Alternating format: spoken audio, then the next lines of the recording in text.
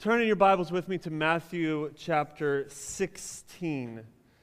And just a quick little heads up for today's sermon. We're going to be all through the New Testament. So if you are not familiar with the Bible, if you're new to Christianity or new to the Bible, I encourage you to find the table of contents in your Bible. If you don't have a Bible, there's some in the back foyer.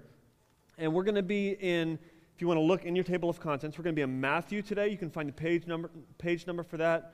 We're also going to be in 1 Corinthians, and we're going to be in Galatians. And so I'm going to be asking you guys to turn to each one of those places throughout the course of the morning.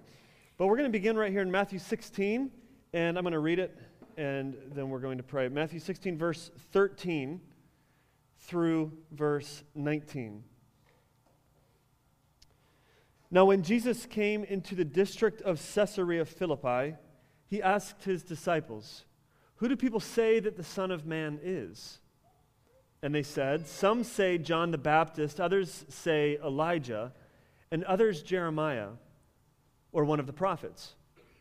He said to them, "But who do you say that I am?" Simon Peter replied, "You are the Christ, the Son of the living God."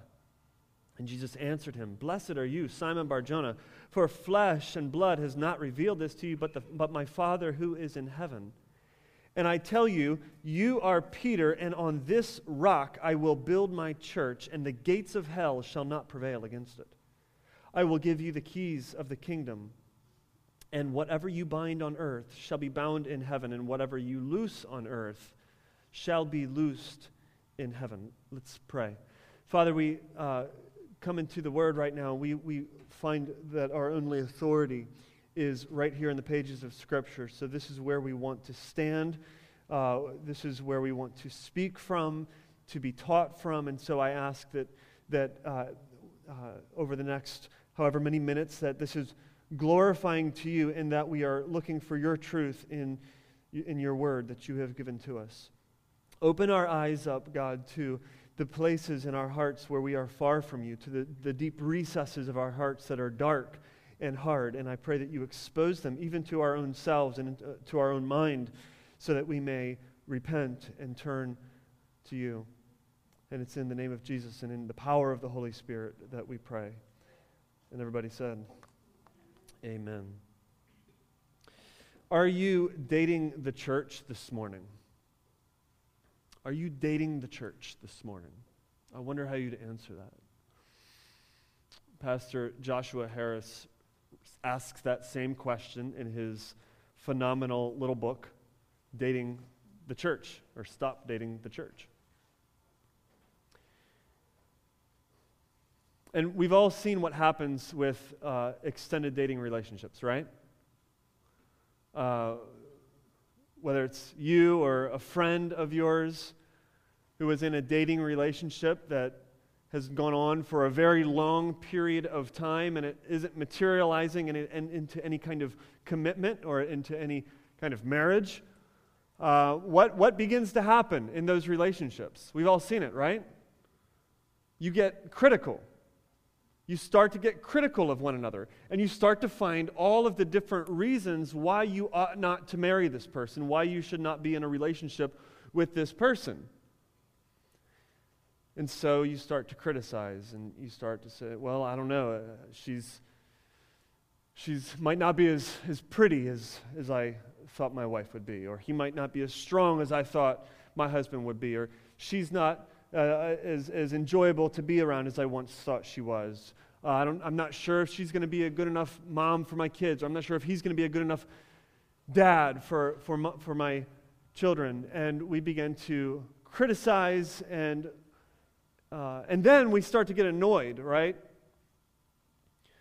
Man, like, if they ask me one more time to talk about marriage, I am going to walk out on this thing. Like, I'm tired of this whole commitment talk. Why can't this person just understand that I'm not sure? And then we continue and we go on, and either we say, okay, I'm committed, let's get married, or we just continue in the doubts or drift away from that person. It's almost as if there is this healthy phase of time where you ought to question and examine, but at some point, you have to just make that dive into marriage. Or you begin on this spiral of reasons why this person might not be good enough. Now, has anybody ever seen that played out in someone's life, whether it's a friend of yours or your own life? I know I have. And I wonder if you've ever seen that played out in church. Dating the church. Checking it out. Constantly questioning. I'm not sure. I might commit, I'm not sure. What happens? We start to then get critical. The people aren't as loving as I would like them to be. They're not as welcoming as I would like them to be. The sermons aren't as inspiring, or the music's not as good. It's not, maybe this isn't the kind of church that I really want to be committed to. And we begin to get critical, and after some time, we either make that dive into marriage or we drift. Are you dating the church this morning? Another question that this then brings us to, a good question, is why do you attend church? Why did you come to church this morning?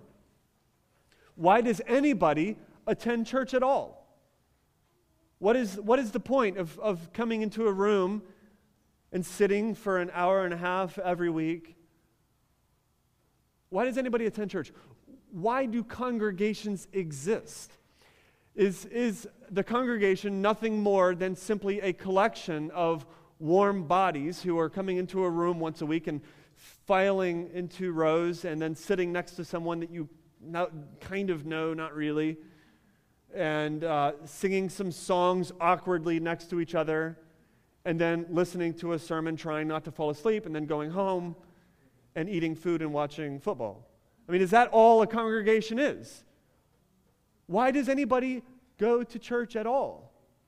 Is the congregation nothing more than just a group of consumers because they feel lonely and they need some friends, or maybe they feel spiritually dry and they can find some kind of filling there or some kind of inspiration for life? Is the congregation nothing more than just people who file in and consume what leaders give them? And if it's good that Sunday, they put a little extra in the offering box. And if it's not good, they say, I'm keeping my tithe to myself this week. And they go home. What is the congregation? Why are we here? Why are we doing what we're doing? Why did you come to church this morning? As we begin, I want you just to consider those questions and answer those questions in your own mind as we go through this message today. This is the third part of a series called Built that we've been doing on church structure and leadership. And the first 2 weeks were elders and deacons, so we've looked at basically the leaders of the church. The elders are the spiritual leaders, those who are watching over the flock, guarding the flock. We looked at the qualifications for those elders/pastors. And then the second week we looked at deacons. These are the servants of the church. They're leading ministry teams. They're meeting physical needs within the church. They're making sure all needs are met. Now, as we went through those first 2 weeks, you may not have been surprised by either one of those. I mean, you may have said, I've always known that their churches had pastors. I've always known that churches had deacons. Maybe you would say that the clarifications have been helpful, that now I have an idea of what elders ought to do, what an elder's role is. Now I have an idea of what deacons ought to do and what a deacon's role is and how they relate to elders, et cetera, et cetera. It may have helped clarify some things. But you may not really be surprised by that God calls elders, pastors to lead. You may not be surprised that God calls deacons to serve. But this third aspect of church structure this morning might actually surprise you. Have you ever considered the fact that the congregation has a specific role within the structure and the authority of the church? So the congregation then in the Bible is not just people who fill into a building and consume, but they actually are given in the Bible a specific role in how a church ought to be structured and what authority is to look like in the church. So that's where we're going today, and this may be new to you, looking at the congregation in this way.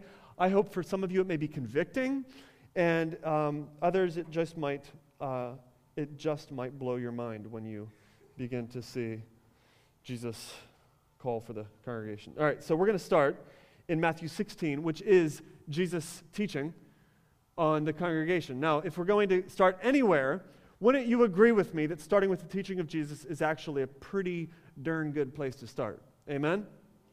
So, Matthew 16, Jesus begins teaching on the congregation and the role and the authority of the congregation within a church. So we just read it, Matthew chapter 16, verses 13 through 19, and what we see here is, in Matthew 16, is that Jesus asks his disciples, who do you guys think that I am?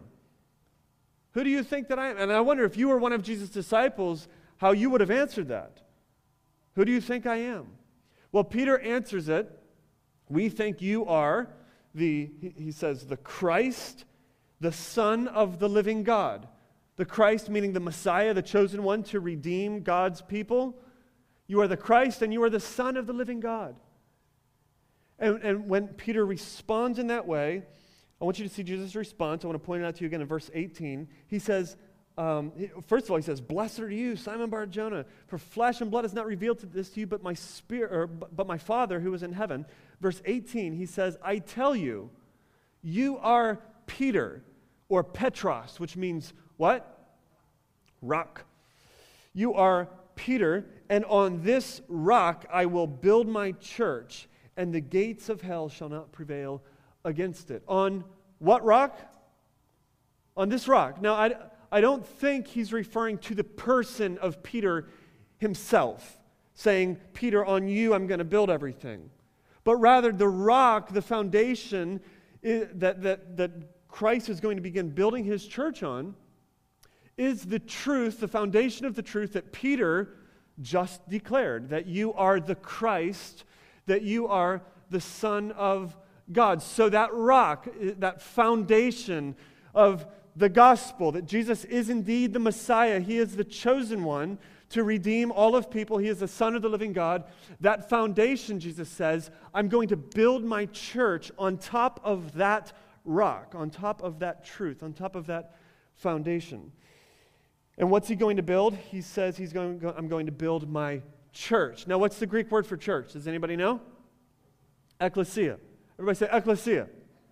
Ecclesia literally means assembly or gathering or congregation, a group of people coming together. So what Jesus is saying then is that I'm going to build a literal, like actual gathering, an assembly, a congregation of people based and built on top of this truth, with this truth at their very core and at their very foundation. So let's just stop right here for a moment and let's recognize that when we talk about the church, we are talking about an assembly, a literal gathering of people. Now, it's true that all Christians are part of the universal church, right? The capital C, mystical church that unites us with all saints past and all saints forward. We are all part of the universal church. However, what we have to recognize is that the actual word that Jesus is using here and what we see then played out throughout the New Testament is that when they're referring to the ecclesia, they're actually referring to a group of people. Like a gathering, an assembly of real, live, flesh and blood people who are coming together and who are talking, and they can make decisions, and they can think, they can process. This isn't just referring to some kind of mystical online TV preacher community, okay? This is real flesh and blood people. And these people will be built then around this Petros, this rock of the truth of who Jesus Christ actually is. It will be united then on the gospel. So what unites then our fellowship and our community then is not common interest, but it's the gospel.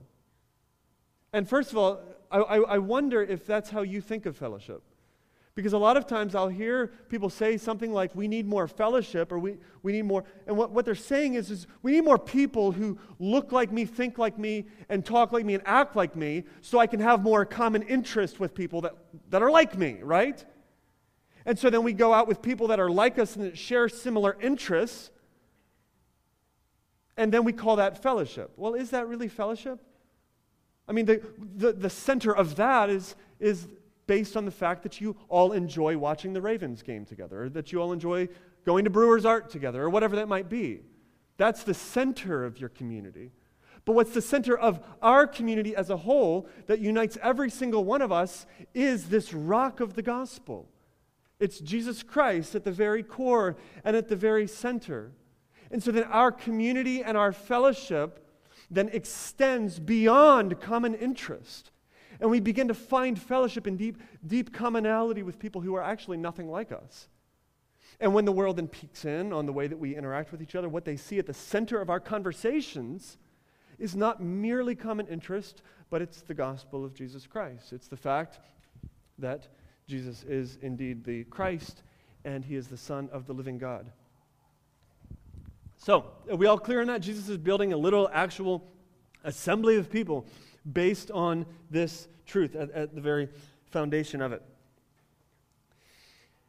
Now look what he gives then to this church, to this congregation, or to this assembly. Verse 18, or verse 19. He says, I will give you the keys of the kingdom, and whatever you bind on earth shall be bound in heaven, and whatever you loose on earth shall be loosed in heaven. So what are the keys? And what or who is Jesus giving those keys to? Now this verse is debated among many scholars. People that I respect would differ on these interpretations. But I do want to tell you what I think it means, what I think the keys are, what I think Jesus is referring to, and why I think that. So first of all, I think that the keys of the kingdom are given to the church. They're given to the assembly, to this gathering, this congregation that Jesus here is referring to. And I'll tell you why I believe that in just a moment. And second, I believe these keys have the ability, well, it says they have the ability to bind and to loose all things on earth. So they come with this special, heavenly authority on earth to bind and to loose. And what I believe that authority is the affirmation of who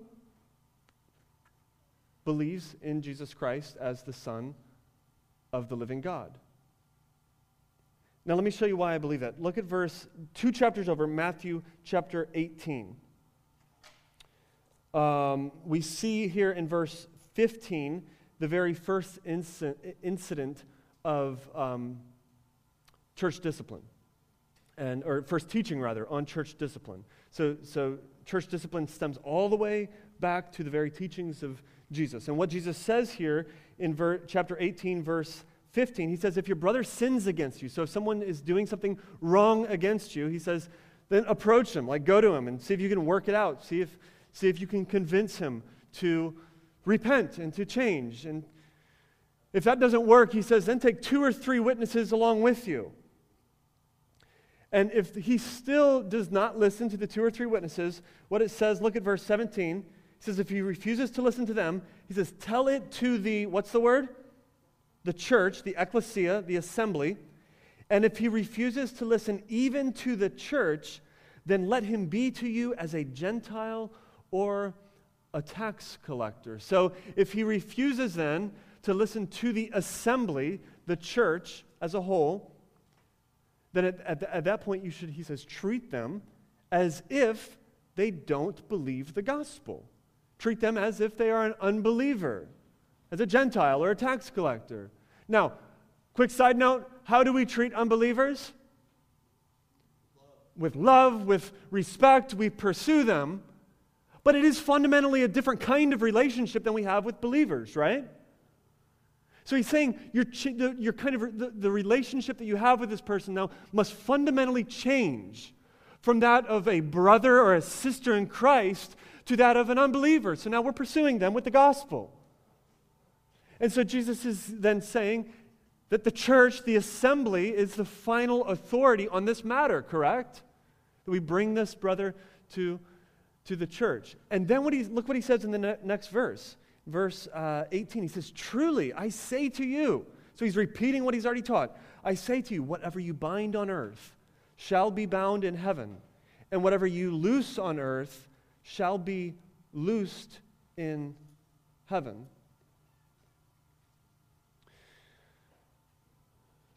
So Jesus then is giving the authority, a special heavenly authority given to earthly people for the binding and loosing, for the determining of whether or not someone is indeed a Christian.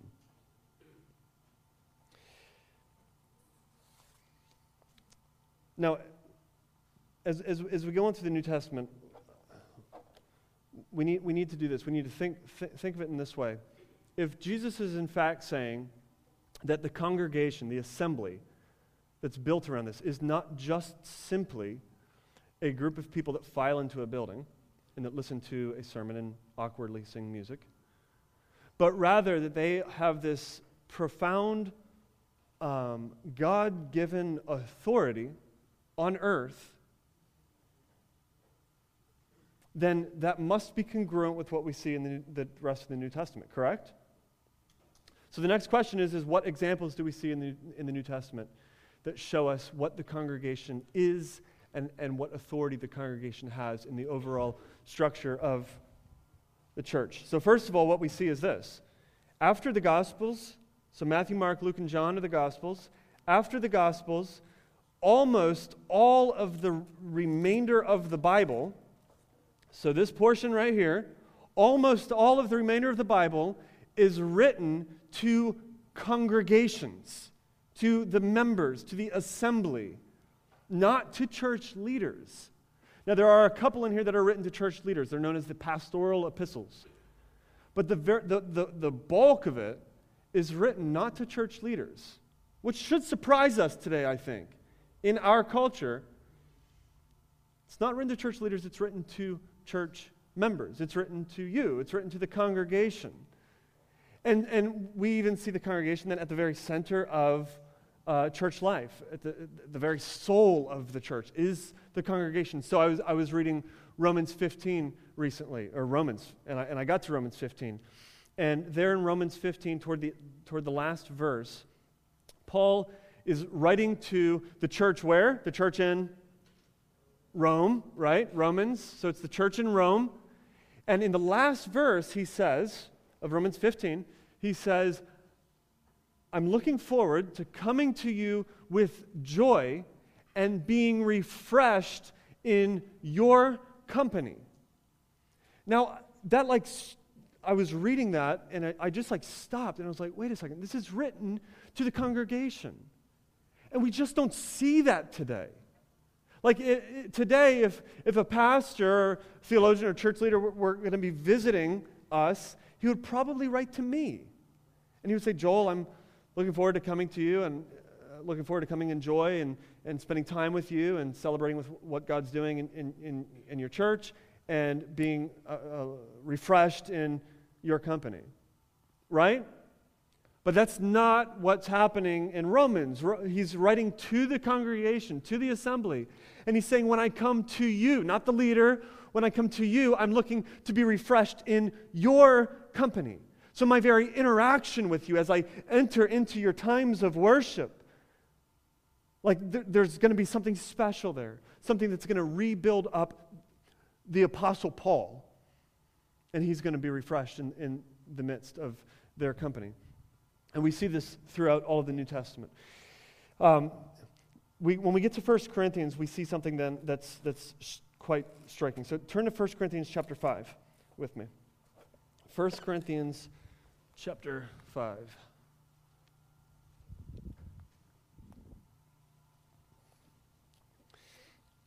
So the church then is to have this kind of community, the word to embrace this kind of fellowship that a church leader would look forward then to come to Baltimore and not meet with me, but to meet with you, the congregation, and be refreshed and be filled by you, the congregation. So the sense of community. What we see in 1 Corinthians 5, though, is that the congregation is to have more than just community. The congregation is to be more than just fellowship. Now, fellowship and community is important, but that's not where it ends. So in 1 Corinthians 5, what we see is a whole different level of what it means to be part of a congregation. So look at 1 Corinthians 5, right there in verse 1. It says, "It's actually reported that there is sexual immorality among you, and a kind that is not tolerated even among the pagans, for a man has his father's wife." Now that's pretty bad, right?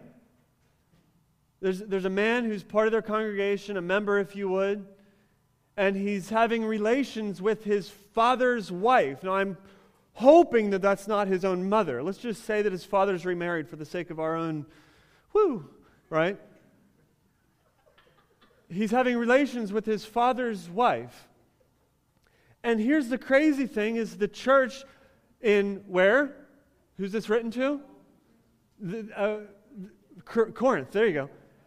The church in Corinth is celebrating how gracious we are. Look, we're saved by grace, not by works. And so we're going to celebrate that. This man, okay, he's sinning, he's doing something that's pretty crazy, but he's saved by grace, not by works. So we're going to celebrate how gracious we are. And Paul now is writing to them, and he's like, well, I don't know if you should be celebrating this. Look at verse 2. He says, "And you are arrogant. Ought you not rather to mourn?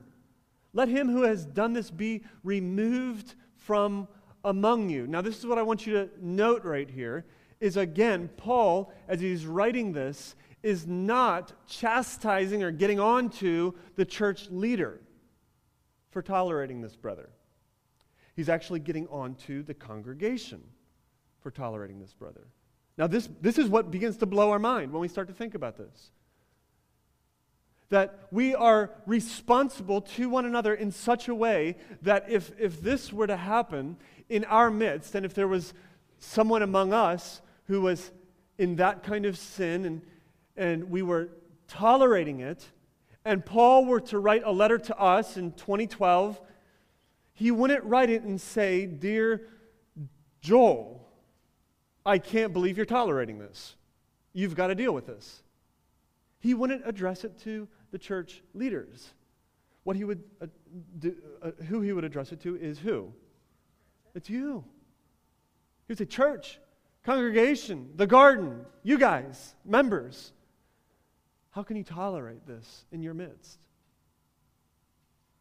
So what we see then, beginning with the teaching of Jesus and then being practiced in the church, is that the congregation, the assembly, has a certain amount of responsibility for one another and over one another. This is congruent with Galatians chapter 6, verse 1, where you don't have to turn there, but Paul says to the church in Galatia, he says that if someone is caught in sin among you, to those of you who are spiritual, to restore them with gentleness, to gently and lovingly pull this person back. Again, he's writing to the church people, the congregation, and he's saying you have a responsibility to one another.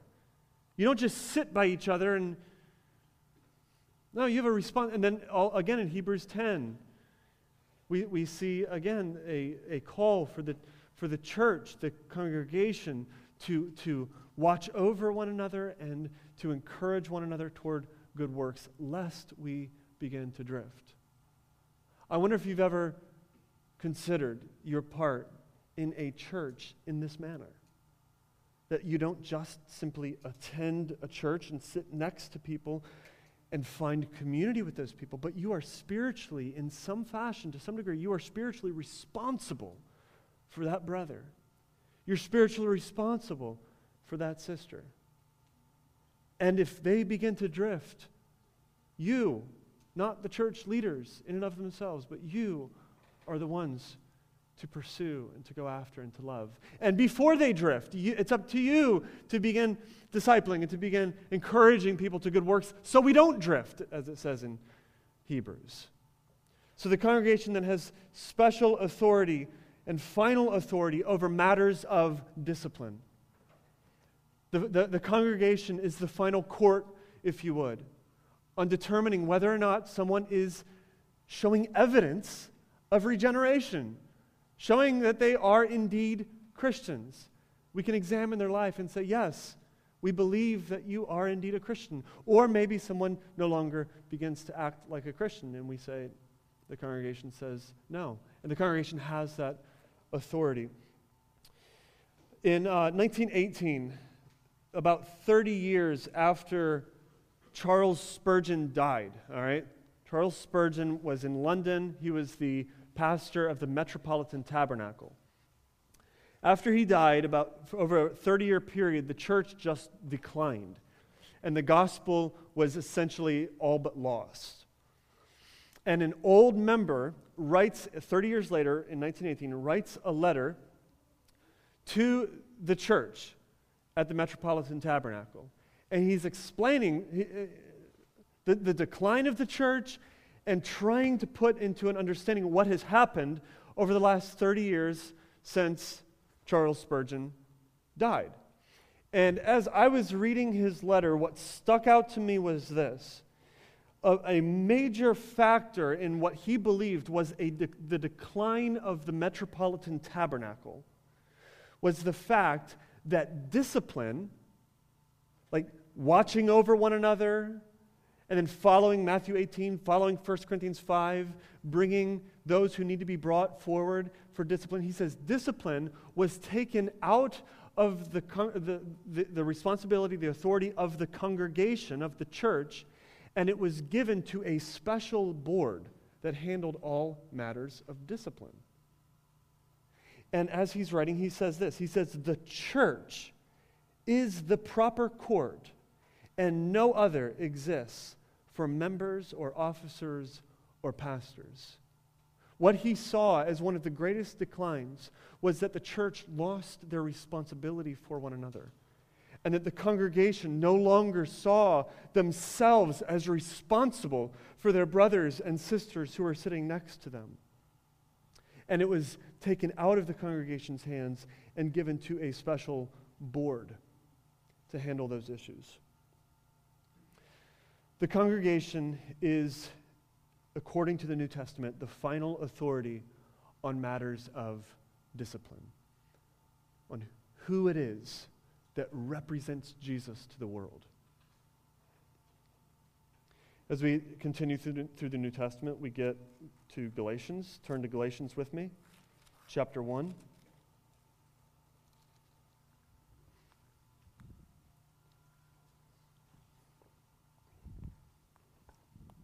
And we see there, starting in verse 6, another level of authority within the congregation. Verse 6. He says this. Paul's writing now to the church where? In Galatia. And he says, I am astonished that you are so quickly deserting him who called you into the grace of Christ and are turning to a different gospel.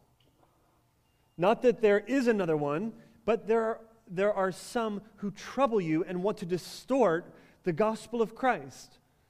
But even if we or an angel from heaven should preach to you a gospel contrary to the one we preach to you, let him be accursed. So what we see here happening in the church of Galatia is that there evidently are some preachers, some leaders, who are distorting the gospel of Jesus Christ. So they are preaching something that smells different than what was received from the apostles and from Jesus Christ himself. Now, if you are new to Christianity, the gospel, the good news of Christianity, is this general term for the fact that we are sinners, that we are broken sinners, and our sin has wreaked havoc in our lives, and that God loved us so much that he sent his Son into this world, and Jesus came the Son of God, and lived the life for us on our behalf that we could never live. He then went to that cross and he died the death for us where God's wrath was placed onto Christ, and he absorbed God's wrath on our behalf, rose from the dead, and we have life through him. That is the basics, right, of the gospel of Jesus Christ. And in some way what's happening here in the church of Galatia is that there are preachers, there are leaders who are distorting that. They're changing it, they're tweaking it. It doesn't smell the same as it once did. It doesn't, maybe the ramifications of the gospel are no longer there. What the gospel should lead you to, the kind of life that it should lead you to. We're seeing how the gospel is slowly being lost here in the church of Galatia. Now, again, who is responsible for this? Is it the leader? Well, before God, he certainly is. We can back that up in the scriptures. We talked about that 2 weeks ago with elders. That elders will stand before God and give an account for the way that they eldered. But who's ultimately responsible right here in the church of Galatia? It is the congregation. What he says is, how can you have tolerated this? How can you have allowed this to go on in your church? How can you have allowed someone to stand up there in front of the Bible behind the little pulpit and preach to you something other than the only gospel that we know? How could you have allowed this distortion to take place? And to let the gospel, the only gospel, slip through our fingers. And then what he says is this. He says to the congregation, he says, even if we or an angel from heaven comes to you. So even if he's saying, even if I, the Apostle Paul, were to come and stand before you, and if I were to teach something other than the gospel, or even if a freaking angel from heaven, he says, comes to you and preaches something other than the gospel that we received from Christ himself and then through the apostles, the gospel that you know, the gospel that saved you, if an angel from heaven comes and preaches to you a gospel other than that, he says, let him be accursed.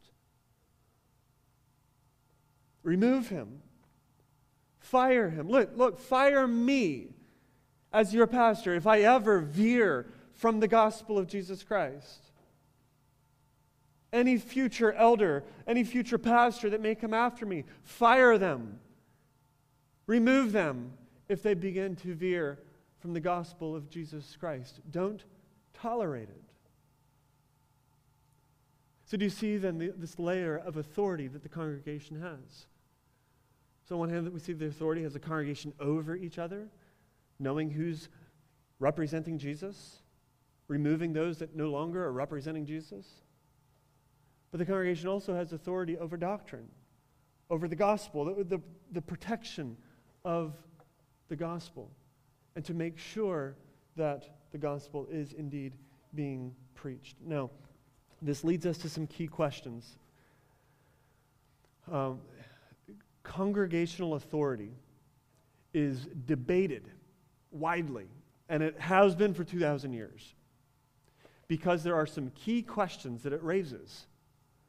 And I want to address two key questions that may even be on your own minds, and they should be on our minds as a church as we consider God's role for the congregation in the structure of a church. First question is this: isn't it possible for Satan to use the folly of the congregation to his advantage? You guys tracking with that? Isn't it possible that Satan could use the congregation to create divisions, to create problems, to go against maybe the truth that the elders are trying to communicate? And then we think of horror stories, all right? Horror member meetings, business meetings, all right? I don't know if you've ever been in one. That's horrible, where people are just arguing and yelling at each other. Voting on everything. Voting on the color of the carpet. Voting on whether or not we should paint the auditorium. Voting on how often we ought to do a potluck. Voting on everything as if it's just a sheer democracy, and as if your authority in the church is to have a vote. My right as a vote to vote on every little thing the church does. Or another objection that many people raise is that with congregational authority, the weakest link in the congregation is given a voice. They're given a voice. And their voice can be heard on sometimes serious matters, on who represents Jesus, on what the gospel is.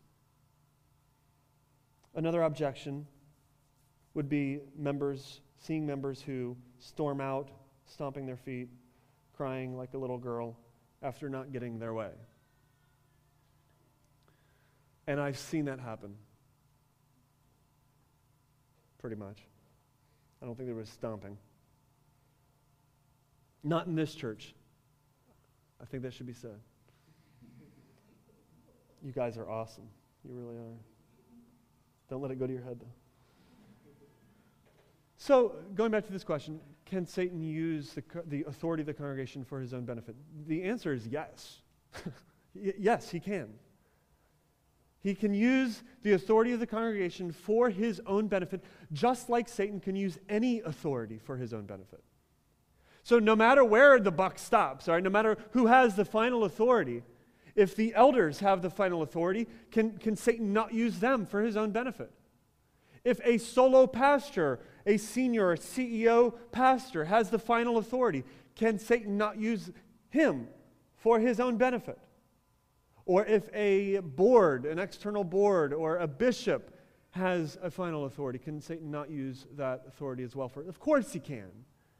And in some ways we can look at church history and we can see every situation how Satan has perverted and used authority for his own benefit.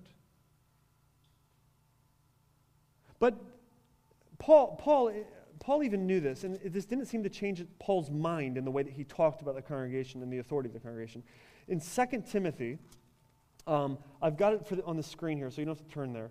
In 2 Timothy, this is one of the letters that's written to a pastor. It's written to a young pastor named Timothy.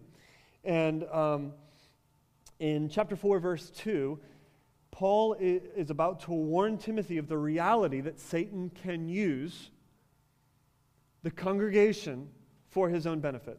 And what he says is, first of all, he says, preach the word.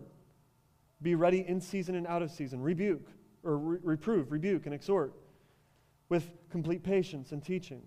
And he says in verse 3, for the time is coming when people will not endure sound teaching, but having itching ears, they will accumulate for themselves, so they will bring in their own teachers to suit their own passions. So he's essentially saying to this young preacher, like, look, you need to be faithful, you need to preach the word, you need to rebuke, you need to reprove. Stay faithful to the Scriptures. But you also need to know that you might be fired for it someday. Satan can use the congregation for his own benefit, and it's possible for the congregation to make a wrong decision and to say, we want our ears to be itched, and we want to bring someone who will tell us and teach us whatever we want to hear. And so the congregation then can use, Paul knew that the congregation can use their authority. He even, as he goes on with Timothy, he then encourages them. He says, then do the work of the evangelist. Now, isn't that funny? He's talking to a pastor and he says, do the work of an evangelist. Why is that? I mean, every pastor needs to be an evangelist to his own congregation to make sure that there are no unregenerate wolves in the congregation. So pastors on one hand are always evangelizing their congregation. Do the work of an evangelist. And then he says, fulfill your ministry. Like, you do your part. Be faithful to your ministry, Timothy. So the answer is, of course, Satan can use the congregation for his own benefit. And Satan can use any level of authority for his own benefit. So what does this do for you, though? See, I don't think just because Satan can use the congregation in a wrong way, I don't think that changes what we see in the Scripture. I think what it does is it should call you up. This should cause you to begin to examine yourself. And first of all, ask yourself, am I really a sheep or am I a wolf? Because wolves in the sheep pen do what? They cause a lot of problems for the sheep. They begin to devour the sheep. They chew on the sheep. And you have to ask yourself, am I a wolf or am I a sheep? And secondly, it causes you to get off the bench, to stop playing in the dirt and picking your nose, and to get in the game, right? Like, we got to stop playing around. We've got to. This is serious authority. This is a serious amount of weight that we're talking about here. When we recognize that we as the congregation have a certain amount of authority and responsibility that we are to answer for. And it's time for us to step up. It's time to get into the game. And so this then causes us not to run into fear and to hide from this, but it ought to cause us to step up into a greater amount of holiness and understand what our thinking, what our actions, and what our relationship with God actually means for the broader community as a whole. All right, second question is how does this authority, the congregational authority, how does this authority relate to Hebrews chapter 13, verse 17? So we talked about this 2 weeks ago with elders. In Hebrews 13, 17, it says that the flock are to obey your leaders and submit to them. So how does congregational authority then relate to the leadership and the congregation trusting and following the leadership of the church? And so here's the rub on this. Congregational authority is not congregational leadership. Congregational authority is not congregational leadership. And as a matter of fact, what we see in the scriptures is it seems that the congregational authority is narrow and limited, meaning it doesn't give you the right to vote on absolutely everything. We don't need to take a vote on whether or not we should do a Christmas party. We don't need to take a vote on whether or not we should have an intern program. Like, God gives the church leaders to lead. But here's where congregational authority does step in. Congregational authority means you have the right to veto bad leadership. So essentially, one pastor put it this way: trust your leaders or remove them.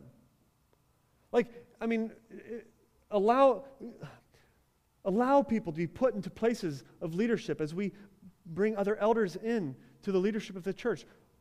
Put elders in place and trust your leadership or remove them. If you can't trust your leadership, then why ought you not remove them? Now, the challenge for many is, on one hand, and again, I'm not referring to our church. We see this in the Christian world.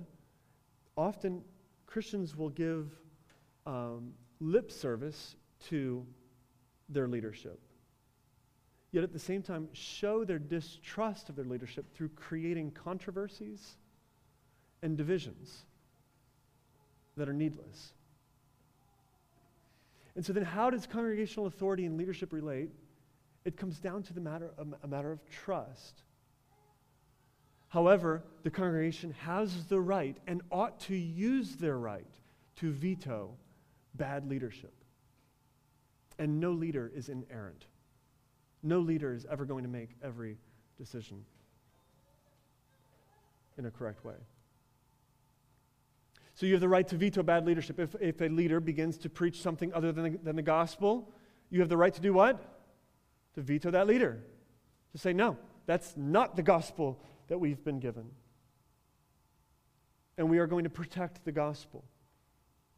If a member no longer is giving evidence of being a Christian, of being regenerate, the membership reserves the right to veto their affirmation of that person as a model of who Jesus is. So the congregation has the right to veto bad leadership and to protect then the discipline and the doctrine of the church. And we have to understand this. God has given every church a congregation to do just that. to protect the gospel, to protect the membership, to oversee, to examine, to watch over, to encourage one another daily. When at the end of the day, when this is all done, all right, when we die, or when Christ returns with his kingdom, at the end of the day, when the question arises, was the garden faithful in what God called the garden to do? Did the garden demonstrate and preach the gospel faithfully for years and years and years? Did the garden faithfully watch over one another and faithfully encourage one another and take responsibility for one another? When that question arises, the answer to that question will fall on the congregation. The final responsibility will fall to the congregation. How will we answer that, congregation? Will we remain faithful? Will we protect the gospel? Will we protect the witness of Jesus Christ? Two challenges I want to leave with you.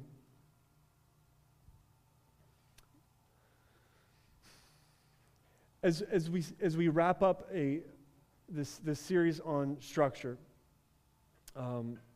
recognizing that the church, the ecclesia, the assembly, is to have such a profound impact in the world that the world may look at the church and say, that's who God is. I see a glimpse of the love of God. I see a glimpse of the love of Christ. As we understand the profound impact that we have as a body, as a congregation. Two challenges to leave with you. First is this: don't just attend, participate. Don't just attend the church and file into rows and listen and sing and then leave, but participate. When my family and I, when we go out to a restaurant, we sit down and a waiter comes and brings us our water, right? And then gets our order, and then they go back and they make our food for us, and they bring the food out to us, and they bring us a refill on our water, right? We're waited on when we go to a restaurant. Now, when my family eats at home, it's entirely different, right? I mean, one thing we're teaching our kids is, look, this isn't a restaurant, all right? Family dinner for us is a whole lot different than eating at a restaurant. So, if you're going to sit at my family dinner table, you need to know where the faucet's at. Because if you need water, you need to go find it and fill up your own glass of water, right? If you're going to eat at the table, well, you better share in the responsibility. Somebody's got to cook the meal, correct? And you don't want my daughters cooking the meal, so it's got to be either Jess or I. No offense, daughters. They'll get there. They're learning. I think they know how to melt butter now. And somebody's got to cook. Somebody has to set the table. Somebody has to bring the food out. Somebody has to clean up after the meal. Somebody has to wipe the table. Somebody has to do the dishes, put the leftovers away. Right? Am I not describing a family meal? And I don't know about the home that you grew up in, but my home and the home that I grew up in did not allow a restaurant mentality when it came to the family dinner. My goodness. If I would have had that mentality as a child and expected my mom to serve me, and then I just get up and walk back to my Atari, wow. Would have been bad, you know. Look, church is not a restaurant, it's a family dinner. All right, so when we think about the congregation, when we think about church, we have to understand, we're not talking about a restaurant here. We're talking about a family dinner. So we don't just simply attend and allow someone to bring us our water and someone to bring us our coffee and someone to serve us, and then we go and do our own thing and have nothing to do with the responsibility or the load or the ministry. But church, rather, it's a family dinner where we come together and we all do our part. And so someone sets things up, and someone puts a sound system together, and someone teaches at a house community. Someone else opens their home for a house community. Someone makes sure that people get meals when they need meals. Someone brews coffee. And we come and we participate together. If you're not participating, I encourage you to participate. Find a way to begin participating in the life of the congregation. Maybe you like to brew coffee. Well, I know we could use some more coffee brewers. Maybe you like to do techie things like run visuals. Maybe you would like to open your home for a small group or a Bible study. But begin to participate in the life of the church. But secondly, I want to go here because participation in and of itself is not actually enough. So don't just participate, own the gospel witness of the church. Don't just participate, own the gospel witness of the church. Recognize that our public image tells the world who Jesus is. Everything we do as members outside of this building, whether that's individually, whether that's in small groups, or whether that's us doing something together, everything we do demonstrates the gospel of Jesus Christ and says, this is who Jesus is. And guys, I want us all to own that. I want us all to recognize that we are part of this ongoing 24/7 display of the glory of God.